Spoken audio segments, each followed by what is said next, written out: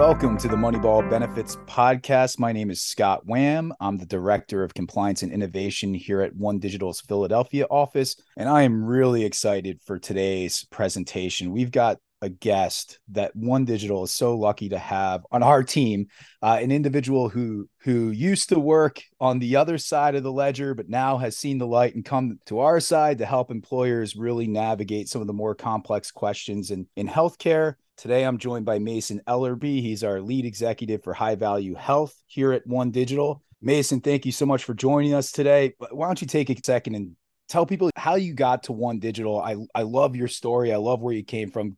Give us some insight. Yeah, thanks, Scott. Talking about changing sides from now being involved with fighting the battle from OneDigital's perspective. The quick history there is I worked for roughly 30 years in the healthcare system, health delivery system side, basically with what used to be hospital companies. Now they're called health systems because of their integration and effort to expand, et cetera. But I did a variety of roles, and 22 of those 30 years was with Atrium Health here in Charlotte. They were Carolina's healthcare system when I joined them in 1998, and they became Atrium not that long ago, and now they've merged with Advocate Health, which is showing you how these systems are tending to get bigger and bigger as part of their strategy. And we could probably go through and describe that that's not always driven by their efforts to be more responsive and higher value for their patients, but more a matter of business-driven decisions that I respect, but kind of am a little bit sideways with in the way I'm looking at things, trying to represent and deliver higher value health for employers, particularly our OneDigital middle market employers that are frankly trying to compete in their businesses. And people are a big part of that competitive strategy and a required resource. But it's an increasingly expensive and hard to find, hard to retain resource. And the health benefits that we are helping them put in place are far too often a source of frustration rather than a source of reward for their employees. And that's just a broken system. And I think it's worthwhile for us to spend some time into kind of the history behind how and why it became that way. And then we can get into some of the ideas we are pursuing to challenge that status quo, if you will. Yeah. So Mason, I think that, when we're out in the world working with employer clients and we're trying to paint a picture of some of the pressures that they're feeling as a plan sponsor of trying to manage costs in an ecosystem of consolidation, where health systems are coming together, talk about why that's picked up, why we're seeing that. And you alluded to this earlier, it might be driven more by business than it is a quest for achieving optimal health outcomes in a value-based model. But can you give us some perspective on how we got to this space of hyper consolidation? Yeah. And if you don't mind, before we get too far into the health system side of that and their expansion and integration and positioning, if you will, remember, we've also got the financing arm of it. I refer to the BUCAs as the Blue Cross, United, Cigna, Aetna, basically the big insurance companies that have evolved substantially over time. All of this started in the 50s under labor wage and price freezes that were required, and employers started putting in place fringe benefits in order to compete for people. That's a conversation for a whole nother podcast. But from that developed and evolved a health insurance marketplace for employers to go into that marketplace and buy coverage for their employees as a way to have the employees choose to work for them. So it's a benefit. And those benefits have evolved and become more complicated and sophisticated over time, and we've been involved in that. The real issue there is in most markets, whether you're going to buy a gallon of gasoline, the consumer knows the price. They can understand and have pretty good information about the quality differences, and they're using their own money, if you will. In health and insured health, there's very little, no information really about price at the consumer's individual patient's perspective. There's very little information that's any good at all about the differential quality. People tend to assume that if I go to my doctor, I'm going to get good direction and good care. And it's pretty similar if I went to another doctor. I can just tell you that ain't the truth at all. There's huge variation. And I'm not blaming any of those doctors. It's just some are better than others, like most things, especially you get into surgery and things like that.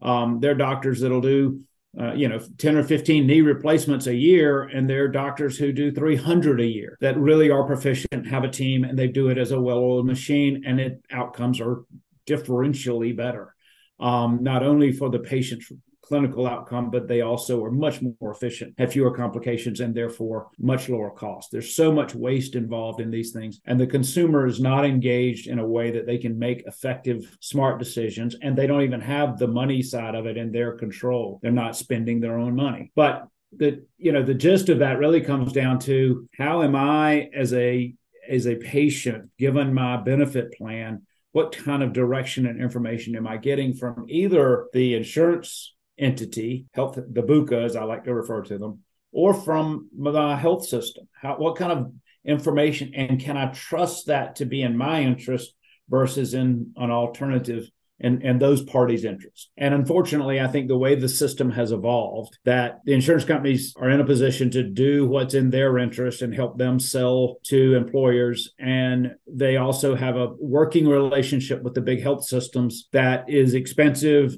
and the incentives are misaligned, but higher cost drives more revenue actually for the insurance companies. They usually are getting paid a percentage of the total spend, not a spread between what they quote as a premium and what they spend as an insurance company. That's poorly understood often, but the dynamics of that have created an environment where nobody's focused on making sure that the patient's getting the care in a timely and effective manner from the high quality, high value providers of care. So let's take a step back to your previous life real quick and talk about two concepts that I think are really important for anyone who has any type of responsibility with managing plan costs at an employer to understand. And the first concept is fee for service. And then the second concept is an accountable care organization. Can we start with a definition of what fee for service is and why it's important for a plan sponsor to understand the fee for service ecosystem? Absolutely. The fee for service basically means when you go to the doctor, or the doctor sends you to the hospital or to the imaging center or to the lab, all of that activity, everything that the doctor does has got a code, and the code goes onto a bill that gets sent to the insurance company, that gets administered based on your benefit plan, and the doctor gets paid, or the imaging center gets paid, or the hospital gets paid on a fee for service basis. So if you go present to the doctor with some, let's just say, new onset of back pain, Scott, you're like, man, I did something over the weekend, I hurt my back. And you go to your primary care doctor, best evidence, if your doctor's really following that best evidence, he or she, would be to treat you conservatively with some Advil type or some ice, possibly some therapy, but to not go order an MRI and do a lot of imaging, or certainly not refer you to a back surgeon just because you show up with back pain. But in a fee-for-service world, the doctor is often managed, especially if that doctor is attached to a big health system, and expected to see a whole lot of patients every day. So you come in, you say, I got back pain. The easiest thing for the doctor to do is to refer you, get a bunch of testing, and have you get in the system with that back pain diagnosis. It's a legitimate diagnosis. It may very well be something significant, but 80% plus of the time, the back pain resolves within 6 weeks, and you don't need to go and get all that other stuff. And in fact, it would be contraindicated, as the docs would say, for you to go get those things until you've had an opportunity to use the conservative care and see if that pain will subside. It's much more cost effective, much more clinically effective to let you heal on your own with some support, rather than going and churning the whole system up. But under fee-for-service medicine, the incentives are to churn and utilize that patient's diagnosis to generate a lot of revenue. Insurance companies pay it or deal with it or administer it, and the hospitals and the doctors, that's their source of revenue. And it's easier to do a lot to one patient than to go find other patients and manage them proactively and more cost effectively. I'm a lawyer by trade, and one of the terms that drives me absolutely insane is this concept of defensive medicine when we exist in a fee for service system, right? So one of the lines that I hear, when I'm down in Washington, D.C., is that we can solve the nation's problems by essentially implementing caps on punitive damages and what are fairly rare jury awards in the civil proceeding. Now, call me a skeptic. I don't think that solves the nation's healthcare problems, but the more, things that tend to have a more reasonable explanation tend to be the explanation. And where I tend to fall is in a fee for service model. There's an incentive to deliver more care. And traditionally, how does fee for service manifest in a traditional BUCA, Blue Cross, United, Cigna, Aetna health plan? What does the traditional administration of a plan that's tied to some type of fee for service model look like? Yeah, and I'll just have to quickly say defensive medicine and blaming the attorneys is very convenient politically. And we're not a likable bunch, so I get it. Well, most of the people that are throwing the lawyers under the bus know that they have guilt on their hands, and they sure would like to at least have somebody else in that boat with them or to blame them. But I would say that fee-for-service medicine, and again, I want to remind myself every time we have this type of conversation is that I am describing what is in place and has happened and not blaming the people that are there. They're doing the things that they're paid to do by a system that evolved. Nobody set out with evil intent to create this mess. Some might say it metastasized. Good term. Yeah. I actually, and in unanticipated ways. It was not strategically laid out to go, let's go build this huge, pushing 20% of the GDP of the country that we're going to spend all this money and have very limited results and value coming from it. It metastasized, from the ways of we're doing things, and came out of a lot of circumstances, influences, the Great Society and Medicare coming along created more value, we can go a lot of places when we describe the root cause. I think what's important for us to think about today is what is the basic health plan that most employers put in place? They get it through a BUCA or some variation thereof, and it involves a large network of providers. Most of the doctors and hospitals in a community are in the Blue Cross or pick up another plan. They're in the network. They get credentialed. There's very little differentiation between the doctors and their specialties. They're just in the network. And the patient basically has coverage. 20% of the patients actually use their coverage each year. 80% are pretty healthy and aren't paying much attention, don't even need it from one year to the next. Eventually they will.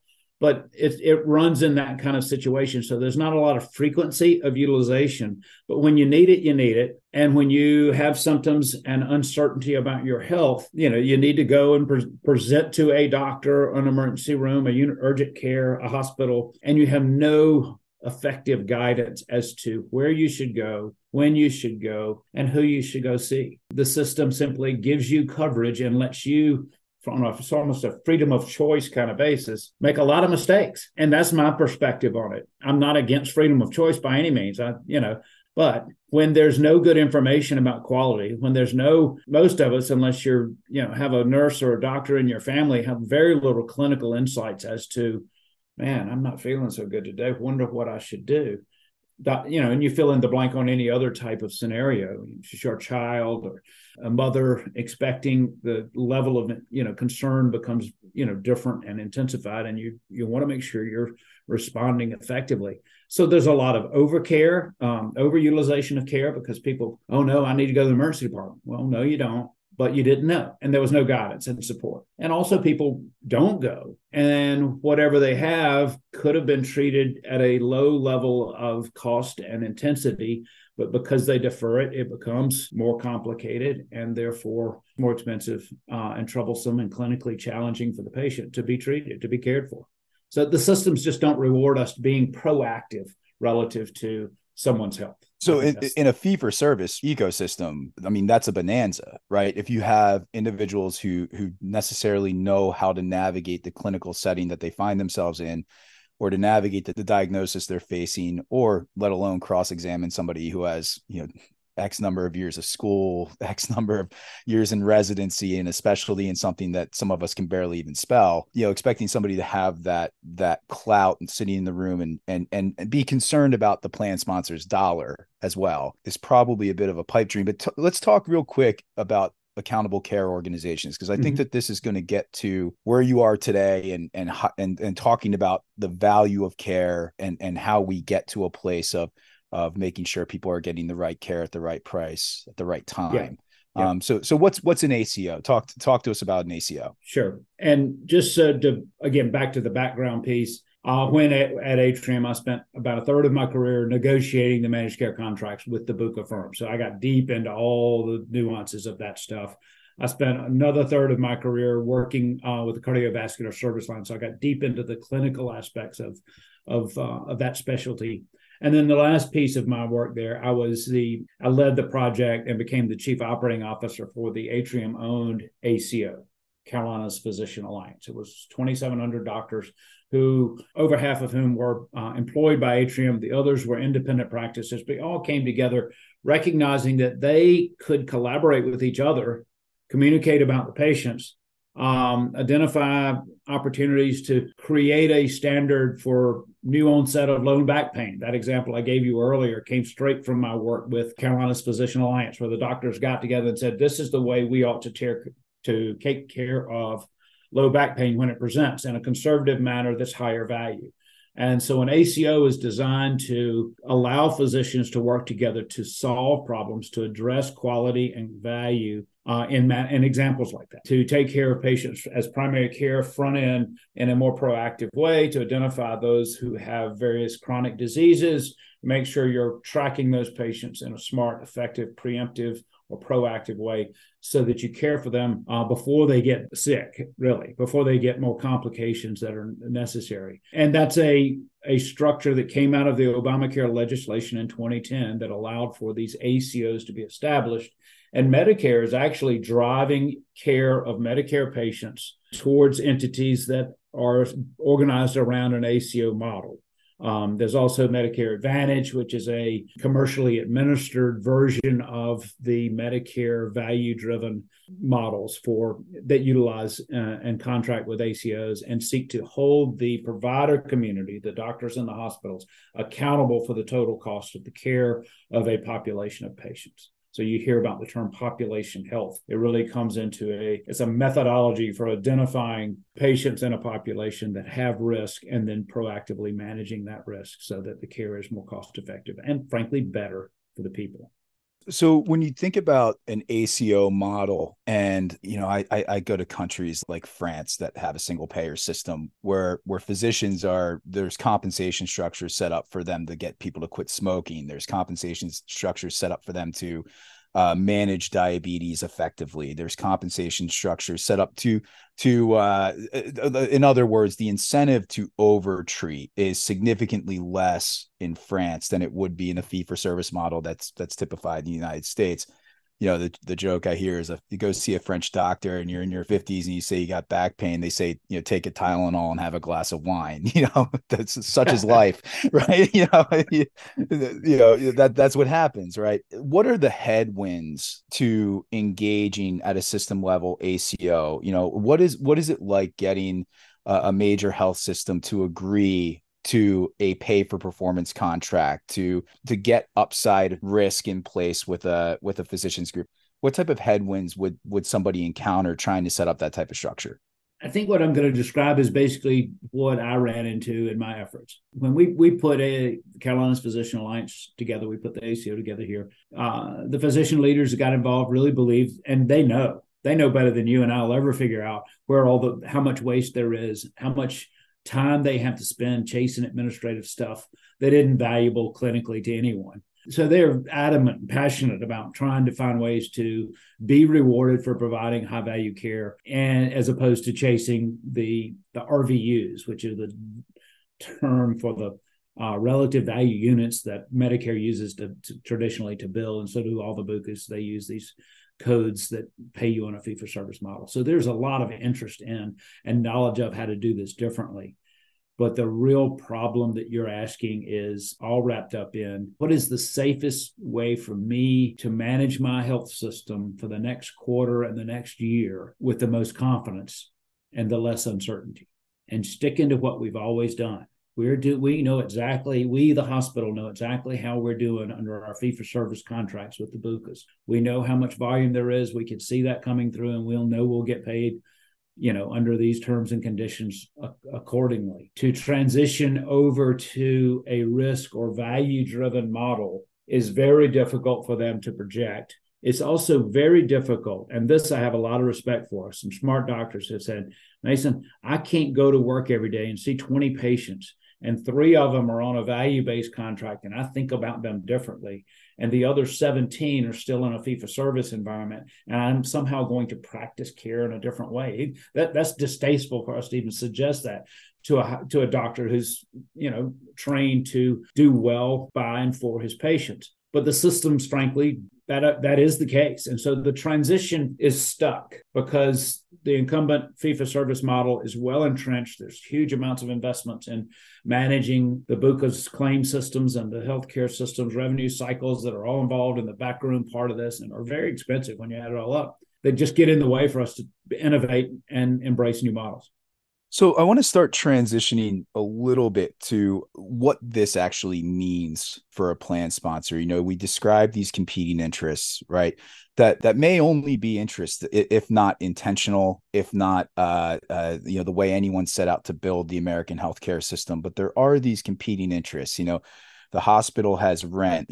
As much as I will chuckle when I hear tort reform is the cure for all of our ills, insurance costs are high for liability insurance. Taxes go up, salaries go up. It's difficult for systems to attract and retain frontline staff. We know we have a major shortfall of primary care physicians in the country that is really starting to come to a head, and it's going to take a lot of creativity. And we're going to talk about some of the creativity that we're seeing, at least in our world, with primary care. But I remember, I've been in the industry now. I'm entering my 12th year, and I left a law firm, came to work for a company that was fortunate enough to join the OneDigital family of companies about 4 years ago. And when I first came into the industry, the rage was high deductible health plan, and we're going to turn individuals into healthcare consumers. Now, again, people hate lawyers for a lot of really good reasons, but I'll at least tell you what my billable hour is going to be, right? I'll at least give you a sense. Some lawyers may not tell you how many hours they're going to bill, but they're going to give you some starting point. I remember when I came into the industry, the move was we're going to save money by increasing deductibles, setting up health savings accounts, and then sending the average American out into the world to be a consumer of healthcare, to have skin, air quotes, skin in the game, to negotiate, to shop, to do all those things. But when I got out in the world as somebody who didn't come from this ecosystem, I found it almost impossible to achieve any of those objectives. Finding the price, you call a doctor's office. How much is this going to cost? I don't know.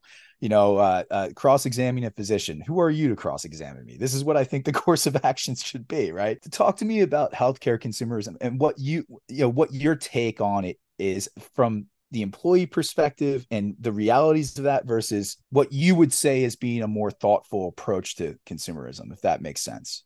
Yeah, boy, Scott, why don't you load a few more things in that one question? But yeah, that was a compound question on top of a compound question.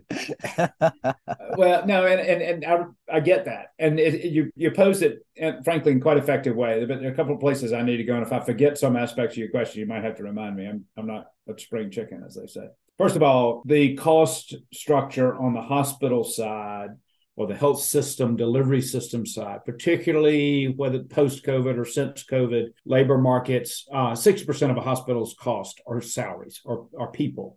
So as you can imagine, nurses are, having all this dumped on them, burning out, that whole litany.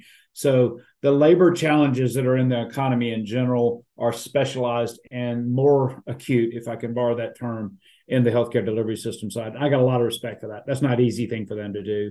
They can't keep the floor open. There are units that have inpatient hospital beds even open unless they have sufficient staff. So that's a hard thing to do. And the margins of the hospital business are not fat in a general, in general. You mentioned primary care doctors being, undersupply, over demand, and that is absolutely accurate, particularly if you assume we're going to continue to pay for that care in the same way.